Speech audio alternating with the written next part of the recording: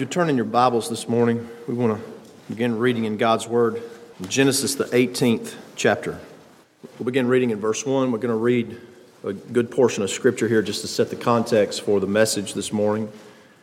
The title of the message is Being the Friend of God. Being the Friend of God. And this is another message along the line of godly ladies and gentlemen. We've been preaching about what it means to be a godly man, a godly young man, a godly gentleman in the Word of God for several weeks. And again, we're not using a book of etiquette in the world. We're using God's book of etiquette to understand what He sees as godly ladies and godly gentlemen. So let's read in Genesis 18:1. And the Lord appeared unto him, that's Abraham, in the plains of Mamre, and he sat in the tent door in the heat of the day. And he lifted up his eyes and looked, and lo, 3 men stood by him. And when he saw them, he ran to meet them from the tent door, and bowed himself toward the ground, and said, My Lord, if now I have found favor in thy sight, pass not away, I pray thee, from thy servant. Let a little water, I pray you, be fetched, and wash your feet, and rest yourselves under the tree. And I will fetch a morsel of bread, and comfort ye your hearts. After that ye shall pass on, for therefore are ye come to your servant. And they said, So do, as thou hast said. And Abraham hastened unto the tent unto Sarah, and said, Make ready quickly 3 measures of fine meal, knead it, and make cakes upon the hearth. And Abraham ran unto the herd, and fetched a calf tender and good, and gave it unto a young man, and he hasted to dress it. And he took butter and milk and the calf which he had dressed, and set it before them. And he stood by them under the tree, and they did eat. And they said unto him, Where is Sarah thy wife? And he said, Behold, in the tent. And he said, I will certainly return unto thee according to the time of life, and lo, Sarah thy wife shall have a son. And Sarah heard it in the tent door which was behind him. Now Abraham and Sarah were old and well stricken in age, and it ceased to be with Sarah after the manner of women. Therefore Sarah laughed within herself, saying, After I am waxed old, shall I have pleasure, my Lord being old also? And the Lord said unto Abraham, Wherefore did Sarah laugh, saying, Shall I of a surety bear a child, which am old? Is anything too hard for the Lord? At the time appointed I will return unto thee according to the time of life, and Sarah shall have a son.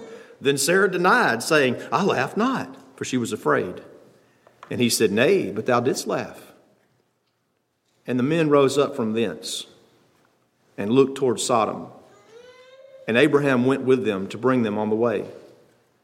And the Lord said, within himself, you understand, he didn't say this out loud, Shall I hide from Abraham that thing which I do? Seeing that Abraham shall surely become a great and mighty nation, and all the nations of the earth shall be blessed in him. Now listen carefully, for I know him, that he will command his children and his household after him, and they shall keep the way of the Lord, to do justice and judgment, that the Lord may bring upon Abraham that which he hath spoken of him. And the Lord said, Because the cry of Sodom and Gomorrah is great, and because their sin is very grievous, I will go down now and see whether they have done altogether according to the cry of it, which is come unto me, and if not, I will know. And the men turned their faces from thence and went toward Sodom, but Abraham stood yet before the Lord. And Abraham drew near and said, Wilt thou also destroy the righteous with the wicked? Peradventure there be 50 righteous within the city. Wilt thou also destroy and not spare the place for the 50 righteous that are therein? That be far from thee to do after this manner, to slay the righteous with the wicked, and that the righteous should be as the wicked. That be far from thee. Shall not the judge of all the earth do right? That's a lot of scripture to read, and more than I normally read. By the way, that'll be the most perfect part of the sermon, just reading from the Word of God. But I wanted you to get the context of what is going on here as we think about being the friend of God. I read the first part of it so you could understand the context that this is one of those amazing and unusual occurrences that has happened throughout time where God Himself came and visited with an individual. And He visited with Abraham. He had a meal with Abraham. And you see what happens as the meal concludes. The Lord gets up from eating, and I can just picture it. It's like a movie scene of foreboding, foreshadowing. And He goes to the hill and He overlooks the vast valley of Sodom and sees far off the city of Sodom, knowing what he is about to do on that wicked nation. And within himself, he reasons and he says, shall I hide from Abraham that thing which I do?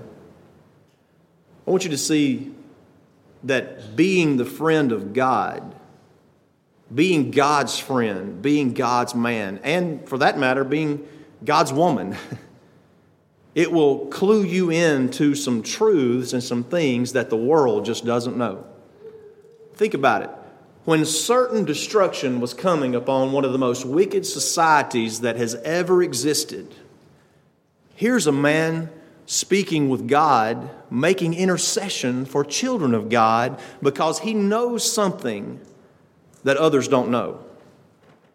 And you say, well, how's that relative to us today? I hope you'll see how it is relative to us today. But understand what's going on here. God visits with Abraham. God interacts with Abraham. And God reasons within himself. Should I tell Abraham what I'm about to do? Now, I want you to think about Abraham. You say, well, he's just an archaic old cartoon-like character, right? Wrong. Abraham is the originator of 3 world religions that are still around today. So don't dismiss Abraham as a nobody.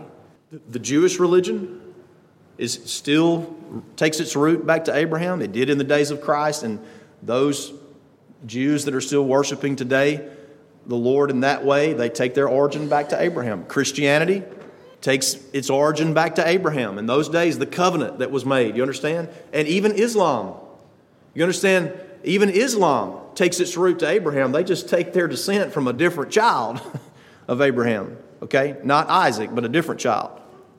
So 3 of the most prominent major religions that are around today, even after, 4,000 years, 4,500 years, 3,000 years, something like that. That's incredible that for century after century after century, since the days of Abraham, you can find worshipers that are worshiping the Lord in some religion.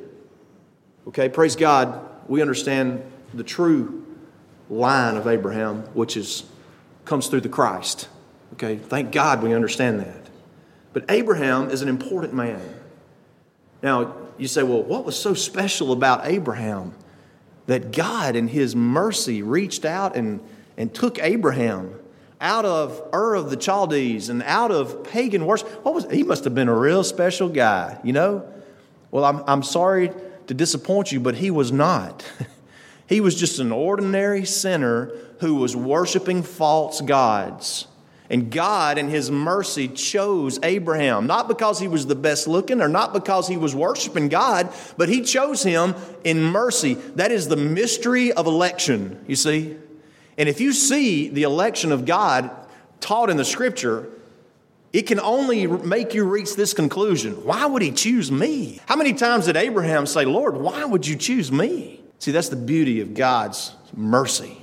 There was nothing special about Abraham. He was just an ordinary descendant of Adam, but he became special. You know why? Because God made him special. And you are special, child of God, because God has set his love on you. Some say, I'm just too much of a sinner. I've done too much. I've gone too far. Maybe you have. Maybe we all have. But that is not the point. The point is because God has set his love upon you like he did Abraham, then you are special. So don't overlook who Abraham is. His relevance is around you, around the world today, from the 3 major religions that have descended from him. Abraham is described as God's friend. And I think we have some great insight into why he was God's friend. Remember, God made him his friend. You understand that? He went and took him out of what he was and said, you're going to be my friend. Abraham didn't go looking for God to be a friend to him. Like, Lord, would you be my friend? No, God took Abraham, set him over here, and he said, now you're my friend. And the beautiful thing about Abraham is he actually tried and made effort to be God's friend. If you don't make effort to be a friend, you'll never have friends. You say, well, what's the key to Abraham? Why he was God's friend? It's because when God told him to do something, he would do it. That's the bottom line right there. That's a very simple way to live, is it not? If God's word says do not lie, then let's don't ever lie. Well, you say just do it. Just do not lie. You get it? The Bible says do not do this, or the Bible says do this. The Word of God says forsake not the assembling of thyself together as a church assembly. That's something to do right there. Just do it. Nike didn't coin that phrase. God coined that phrase. Abraham coined that phrase. God said, Abraham, get out of your home and go over here and live over here out in the wilderness like I'm telling you to do. He just did it. Okay?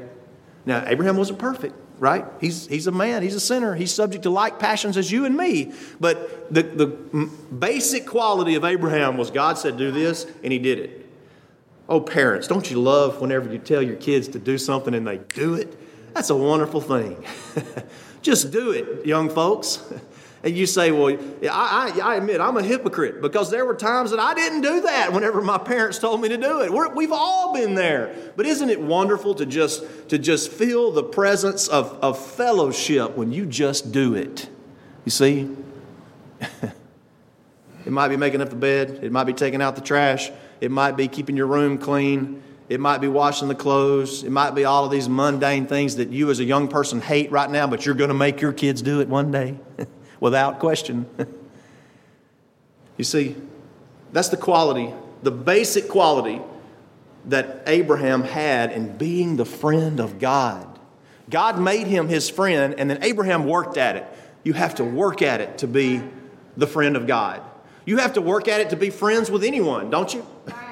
I've said this many times. The way that we increase fellowship and increase relationship in terms of how we know each other are by the experiences that we have. And if we all just sit back and say, well, I'll wait for so-and-so to set up the experiences or to make the opportunity, then it's never going to happen. We have to feel that upon ourselves, feel that burden, and make those opportunities happen. I've said many times, your reality in many ways is what you make it. If you sit back and say somebody else is going to have to make it happen, well, then it's probably never going to happen. We have to make those things happen, to experience things with one another. Sometimes they might be good, sometimes they might be bad. Life is not all wine and roses. It's, in the world you shall have tribulation. There's trouble in the world. So sometimes it might get rocky. Can we say that in the life of Abraham and his friendship with God, sometimes it was rocky? Sometimes he had to go out and fight a war to bring back his rebellious nephew. Sometimes he listened to his wife, who led him off into some pretty dark places from time to time. Sometimes he lied and said, my wife is my sister, because he's scared to death that he might get killed. When God, Jehovah, the triune God, is on his side. How silly is that? You see, it wasn't all wine and roses for Abraham. It was something that he had to keep working at. But his thrust, his goal, his focus was to be the friend of God by just doing what God said and believing what God said. So God looks upon the scene here. Now I want you to think about it. We have got an insight to the mind of God and the workings of God's mind in these few verses here in Genesis 18, verse 16. As God looks upon Sodom, he thinks in his mind, should I tell Abraham? He's my friend. That's basically what God says. He's my friend, so I'll tell him. Shall I hide from Abraham that thing which I do? I ask you this morning, is that thing which God does, is it hidden from you? It wasn't hidden from Abraham because Abraham was the friend of God. If you're striving to be the friend of God, young man, middle-aged man, older man, if you're striving to be the friend of God, there are things that God will show you in His Word. I'm not talking about a vision that appears in the sky, and I'm not talking about the Lord showing up and you having a meal with Him under the tree here on this earth. I'm talking about His Holy Spirit leading you and guiding you to see things that you would not see if you're not the friend of God. The Lord said, verse 19, for I know Him. The Lord knows you, and He knows me. He knows where we fall. He knows where we rise. He knows where we're weak. He knows where we're strong. He knows and sees what we do in private. He knows and sees what we do in public. He knows and sees everywhere we go. That is really kind of unnerving if you really spend any time pondering that. The Lord knows everything about me. And I've heard one of the preachers say in the past, how would you like it if the Lord at the end of time put up a movie screen and played the movie of your life? Well, and I'm not talking about the highlights. Where here's Brother Tim when he did this great thing and he did this great sermon, or if there ever has been one, and here's this great moment. I'm talking about everything. From the public to the private to the times when you're alone and the times when your mind runs away with you and you think, how did I let it run away? That would be very unnerving, wouldn't it? If we had a movie played of our lives and everything we've ever thought about each other, that would be unnerving. I'm happy to tell you at the end of time, God's not going to do that. If anything was going to be played at the end of time, it would be the life of Christ. And you see the one that took away your putrid thoughts and cleansed you of your sins and your private sins and your public sins. That's what's going to be the focus then. Now, I do believe we'll have total recall of everything that we have done, but hope and pray that your neighbor next to you doesn't know that. But how will you ever appreciate what God has done for you if you're just some kind of blob in heaven and you don't remember who you are?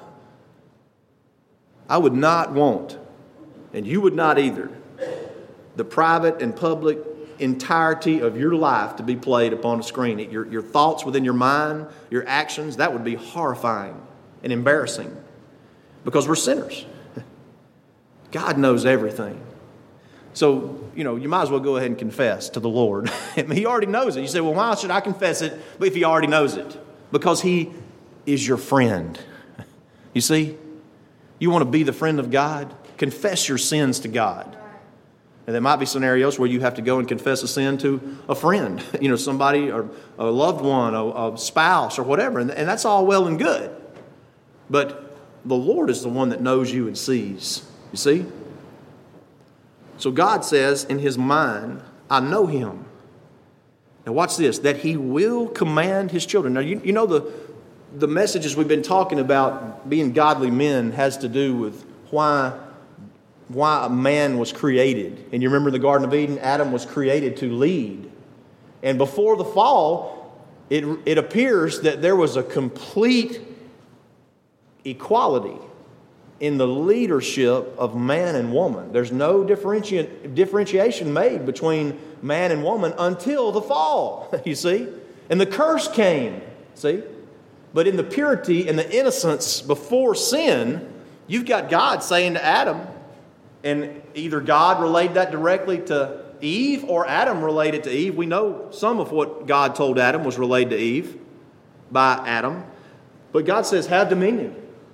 Subdue the earth. God created mankind to lead, you see. And here is God describing what that means when it comes to being God's friend. He's describing what it means for a man to lead. Okay? He says, for I know Him, that He will command His children and His household. Now, immediately, if your mind has been polluted by false masculinity, you think about a general, yes, commands, oh, I'll bark the orders and everyone will obey. It doesn't really work that way in any circumstance, but don't let that throw you off. The word command right there. In the command, it just means to bid, to charge, to set in order.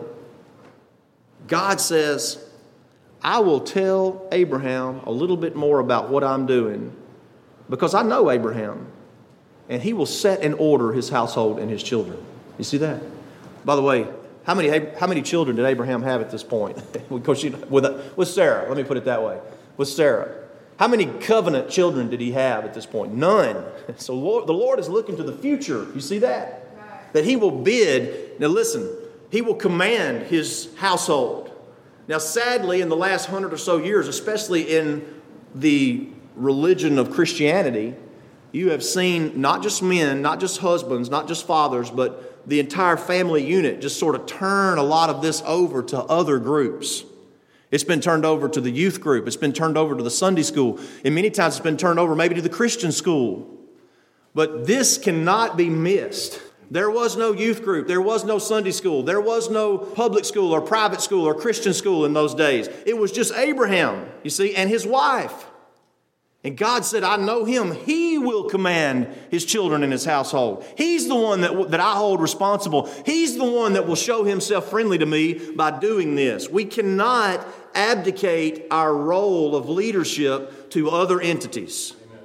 Isn't it strange that the rate of young people that are leaving the church in religion in general, in Christianity in general, isn't it strange that this is the maybe second or third generation of young people that have come up through the Sunday school or the youth group.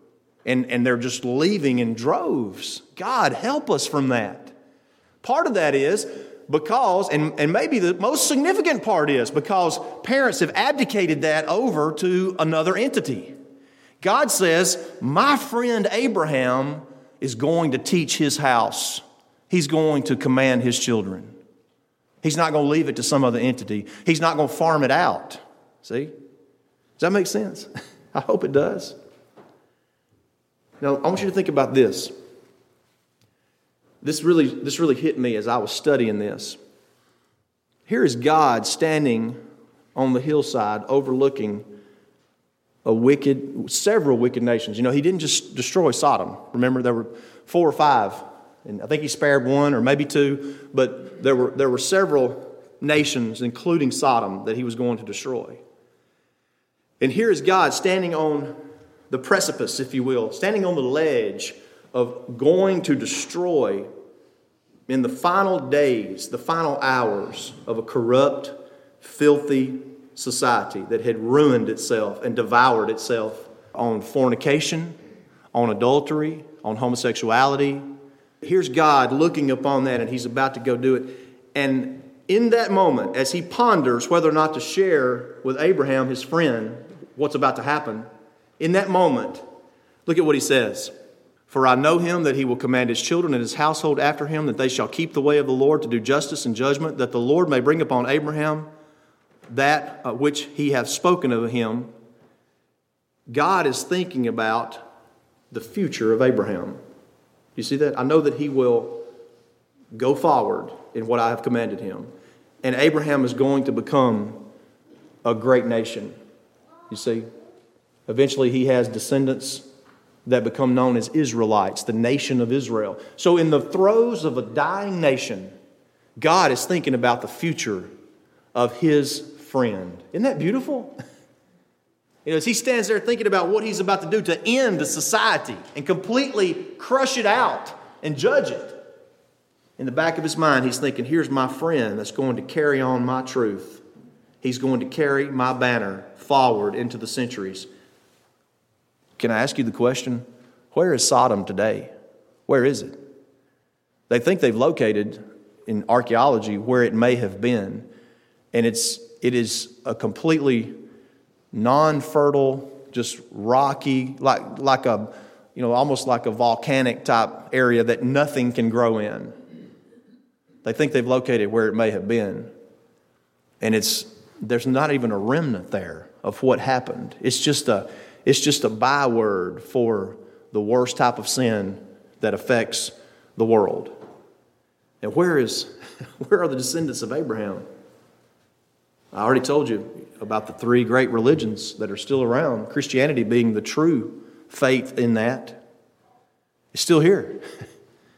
Can it be that all those thousands of years ago that we're still benefiting from Abraham being God's friend? Yes. And I tell you, child of God, if you will be the friend of God and you will just do what God tells you to do, as a man, as a woman, or as a child, you will go forward and you'll be like Abraham in a sense. I'm not saying 3,000 years from now they're going to be calling your name. No, Christianity has already been established through Abraham and Christ, you understand?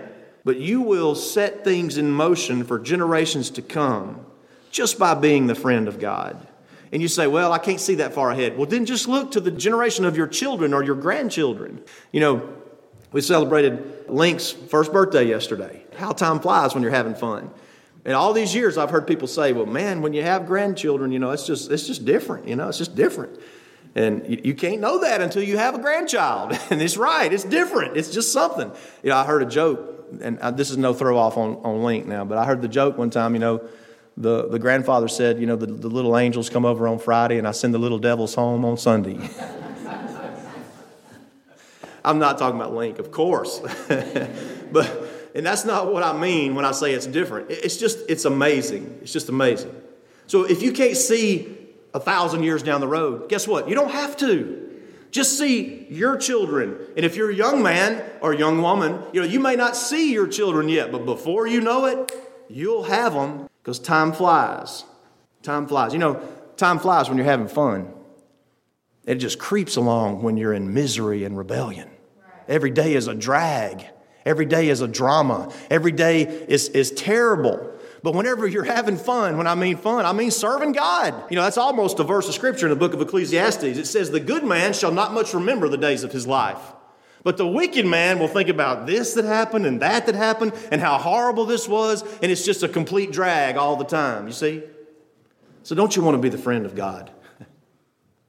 I speak to born again, touched by grace, saved by grace, children of God here today. Or you wouldn't be here. You wouldn't be here. I speak to God's born again children. And I'm telling you that God calls upon you as a born again child of God to be His friend. You have to make effort to be His friend. Just like you have to make effort to be friends with anyone. Okay? So in the final chapter of a dying nation, Sodom, God refers to the future of His nation in Abraham. And I want you to notice, it says in verse 19, for I know him, that he will command his children and his household after him. They shall keep the way of the Lord. The word keep right there means to hedge or guard or protect. Notice it doesn't say they will keep their way. It says they will keep the way of the Lord. Do y'all realize how hard it is at times to keep traditions and keep things? I've tried to start a few traditions in my life, and it takes effort to keep them, Like, I don't know, I guess it was 2001. We started the Mule Day Night Music Festival up there in Zion, and missed a year or so in there, and missed a COVID year. But, we've been doing that for almost 20 years, I guess. It takes effort to do that. It takes effort. We have to make plans. We have to make sure things are going to happen. And if I just said, I'm just tired, I'm not going to do it, I don't think anybody else would pick it up.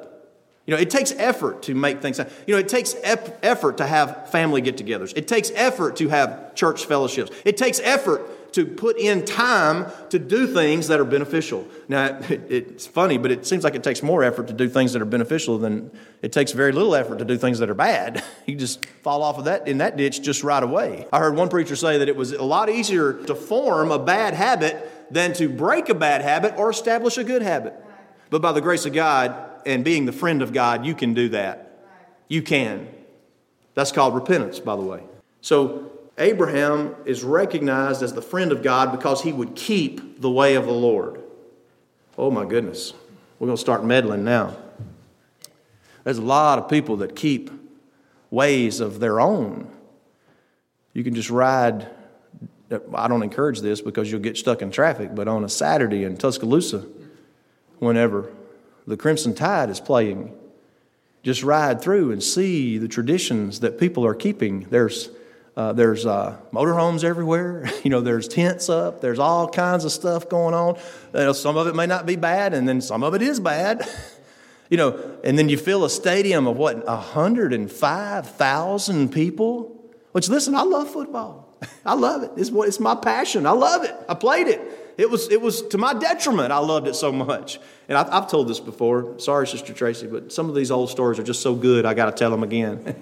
Sister Tracy and I got married, and we moved to Nashville. We were up there in our little house, and it was all sweet and quaint. We're newlyweds, and it was in the fall, and one of the first Saturdays we were there together, rolled around, and man, this is my day for 14 hours of football.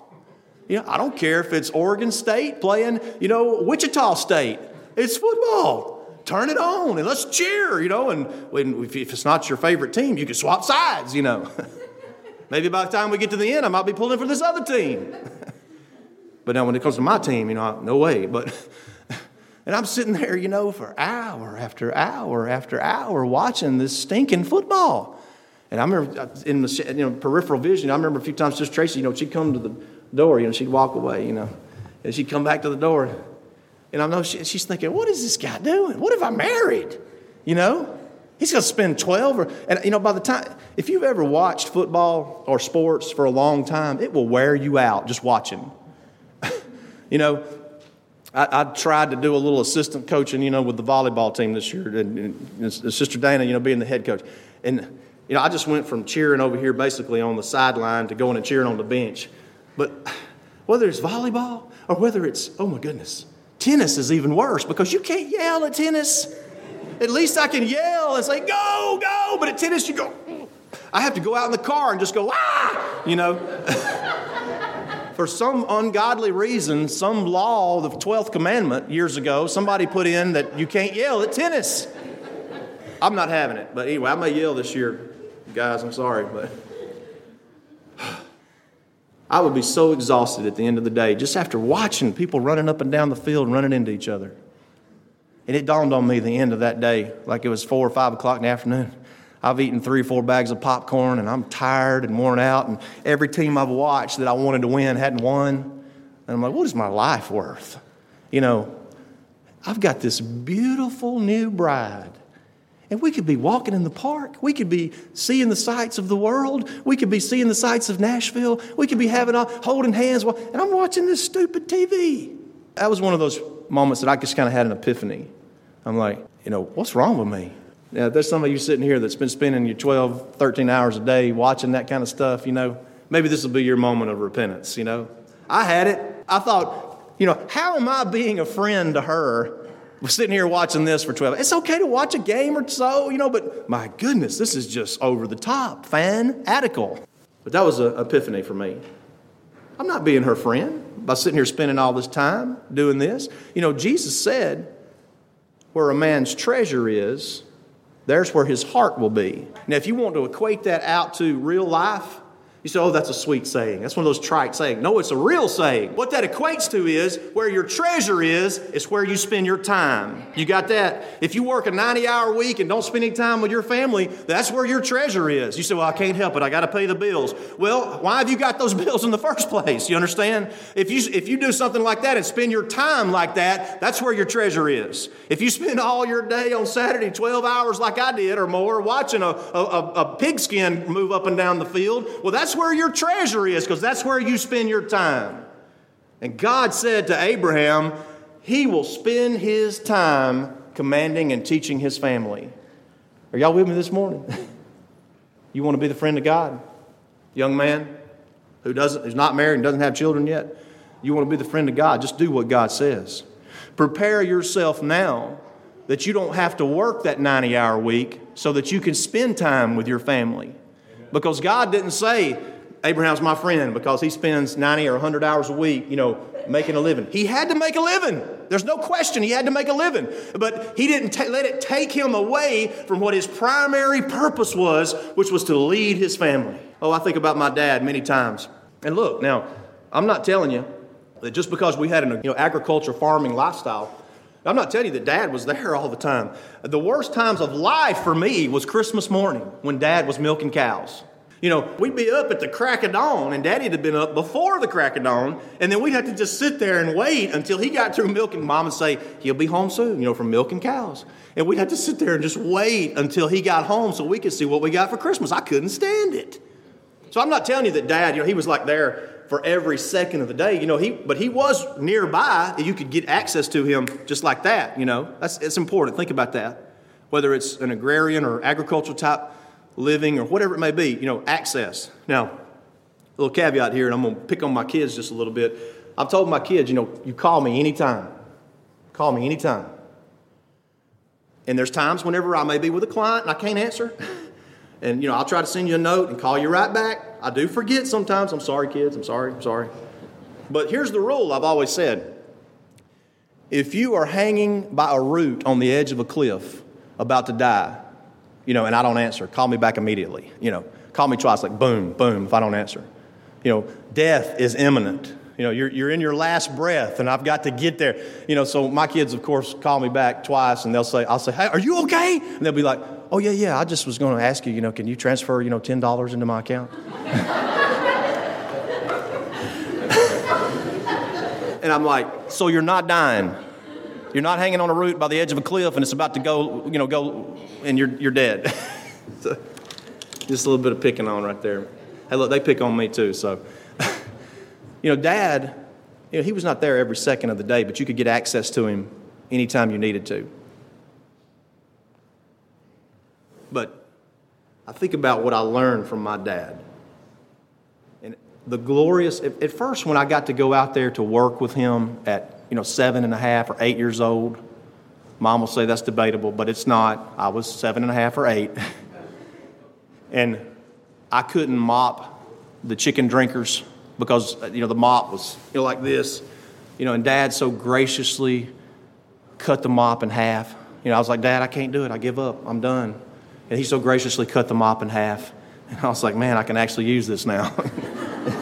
That was a drag to begin with. But after a few years went by and I realized the lessons that I was learning and the character that I was building because I was watching my dad and his work ethic and his determination, not just in making a living and making $1, but in providing for his family. I tell you what, that taught me lessons that I carry with me today. It's the reason I work the way I work today, just from having spent that time with my dad. Oh, I do believe my dad was a friend of God. He wasn't perfect. But I believe he commanded his household and his children. God rest his soul. Abraham was a friend of God because he commanded his household and his children after him to hedge and guard and protect. Watch now in verse 19, to keep the way of the Lord. You catch that? Not to keep the way of the Crimson Tide, not to keep the way of the Ole Miss Rebels, sorry folks, or the Mississippi State Bulldogs, or the, fill in the blank, or the Sanford Bulldogs, which is where I went. Not to keep those ways. It's okay to see a game. It's okay to enjoy some of those things. But the purpose that we are to keep, the way that we are to keep is the way of Jehovah, you see?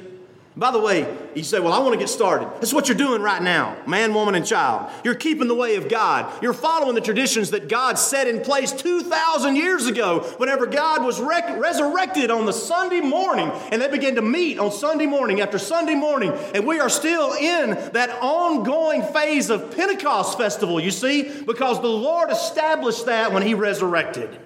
You say, I want to get started. You're starting right now. You see, you're in it right now. Praise God. Build upon that.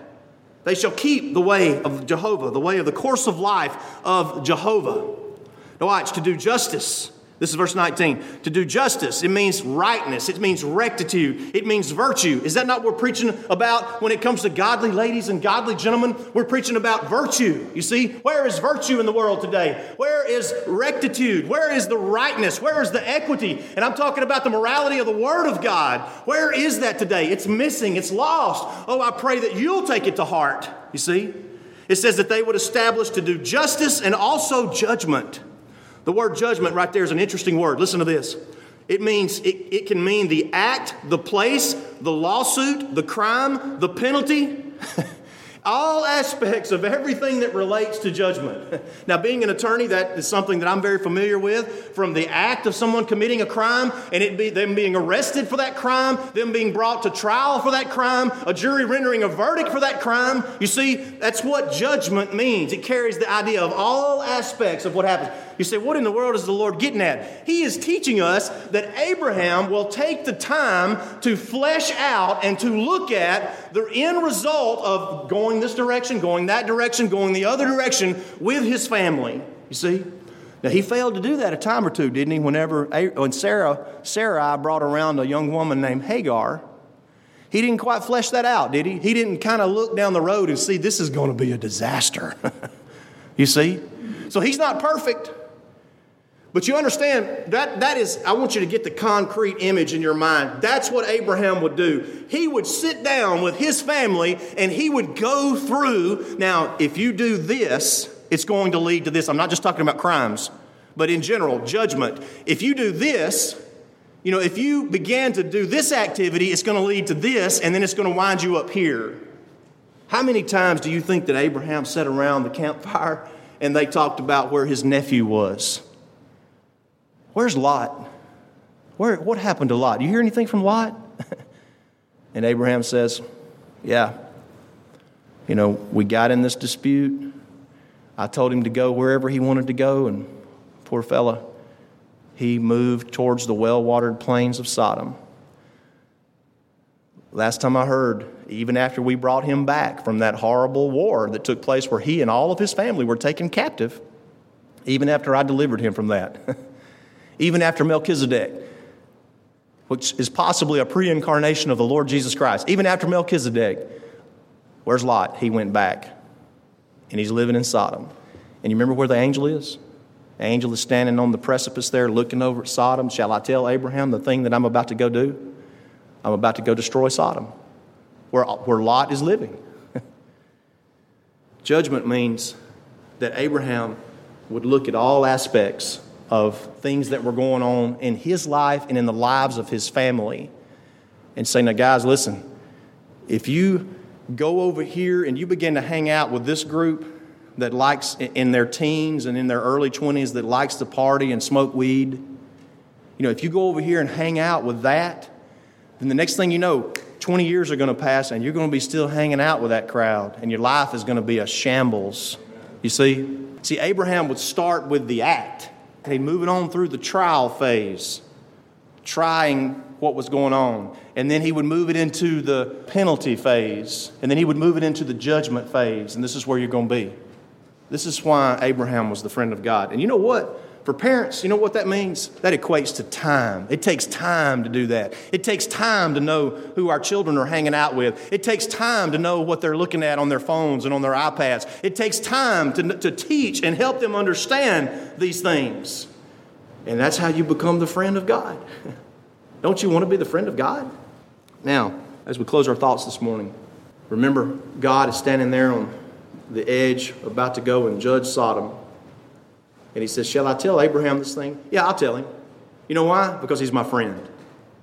And you tell your friends things. So the two angels go on. Don't ask me how that plays out. That's a mystery. But the two angels go on to Sodom. And God is still there with Abraham.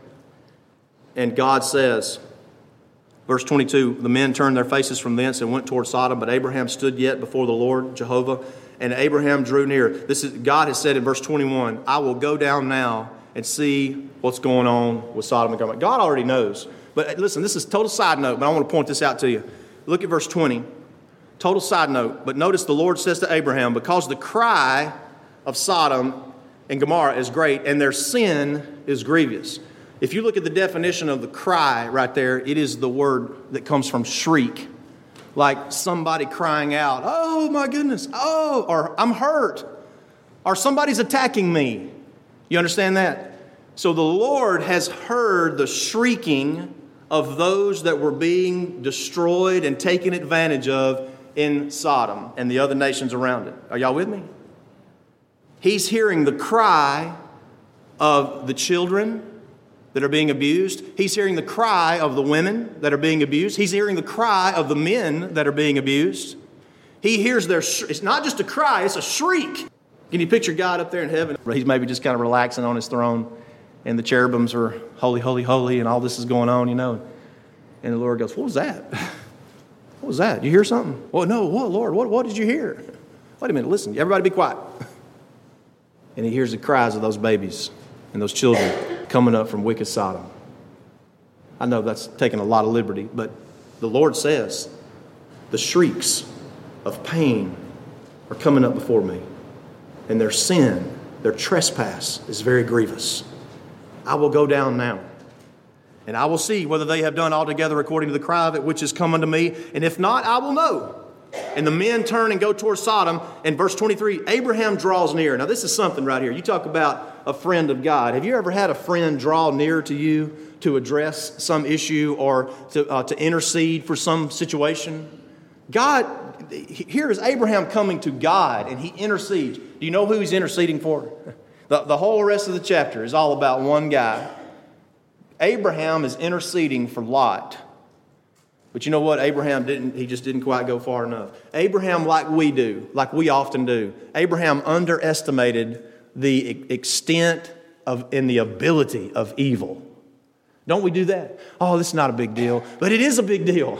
We're not living in the day and time where nothing's a big deal anymore. I've said before, there's, in terms of being a juvenile court prosecutor, there are no small threats in school anymore. Every threat is a major mass murder type threat. Because you can't take it as anything else. You have to take it as the extreme. There are no small fights at the flagpole anymore. There's no little incidents or just some kind of incident occurred in the bathroom. None of those things are that way anymore. You can't take anything small anymore. But you got to be real careful to temper things among God's children with grace, of course. But you understand, we're living in that day and time where we cannot underestimate evil anymore. Abraham underestimated. He said, what if there's 50? What if there's 45? What if there's 40? And he gets all the way down to 10. He didn't go far enough. What if there's 1? He should have got to 1. But I want you to see that the friend of God was not afraid to make intercession for someone that he loved with God. Y'all see that? Abraham was the friend of God because he was willing to go that far. He said, oh, that's great, Brother Tim. That's a sweet Old Testament deal, story that I'm just so glad that it's so far removed that it doesn't apply to us. Turn to John, the 15th chapter. These are the words of your Savior as he's speaking to his disciples the night before he goes to the cross. John 15 and verse 12. Notice what Jesus says. And you tell me if this doesn't apply to you and me today, in being the friend of God, just doing what God tells us to do, being God's men, being God's young men, being God's boys, being God's woman or young lady or girl. John 15 and 12. This is my commandment, that ye love one another as I have loved you. Greater love hath no man than this, that a man lay down his life for his what? His friends. You see that? This is not Old Testament teaching. This is as fresh as the morning dew teaching. He says, ye are my friends. You want to be the friend of God? You are my friends if ye do whatsoever I command you. Now watch verse 15, because this ties right into what God is doing with Abraham there, standing and looking at it. Shall I tell Abraham the thing that I do? Am I going to reveal to Abraham that I'm about to go and do this? And he does, because he's the friend of God. The Lord Jesus Christ says, verse 15, henceforth I call you not servants, for the servant knoweth not what his Lord doeth. But I have called you what? Friends. For all things that I have heard of my Father, I have made known unto you. Do you get that?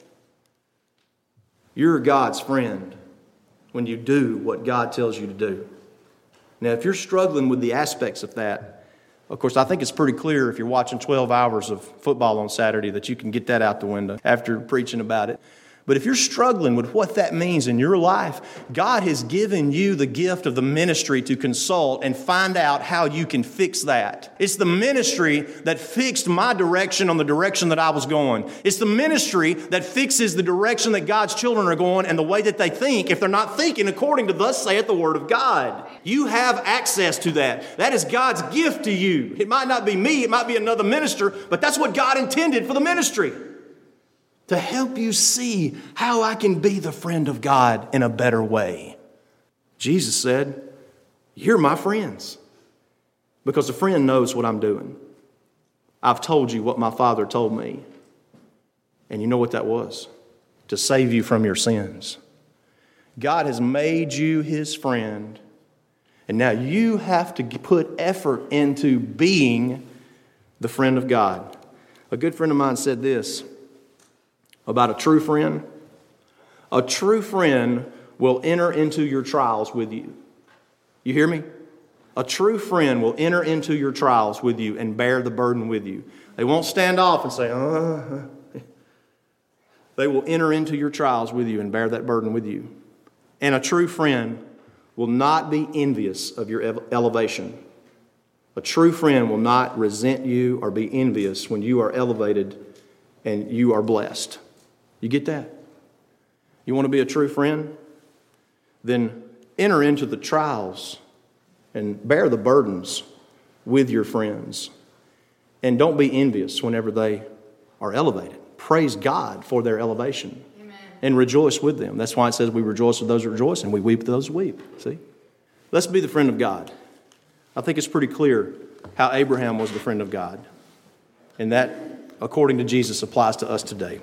If there's one or more here that would like to show themselves friendly to God by being baptized, we give you that opportunity.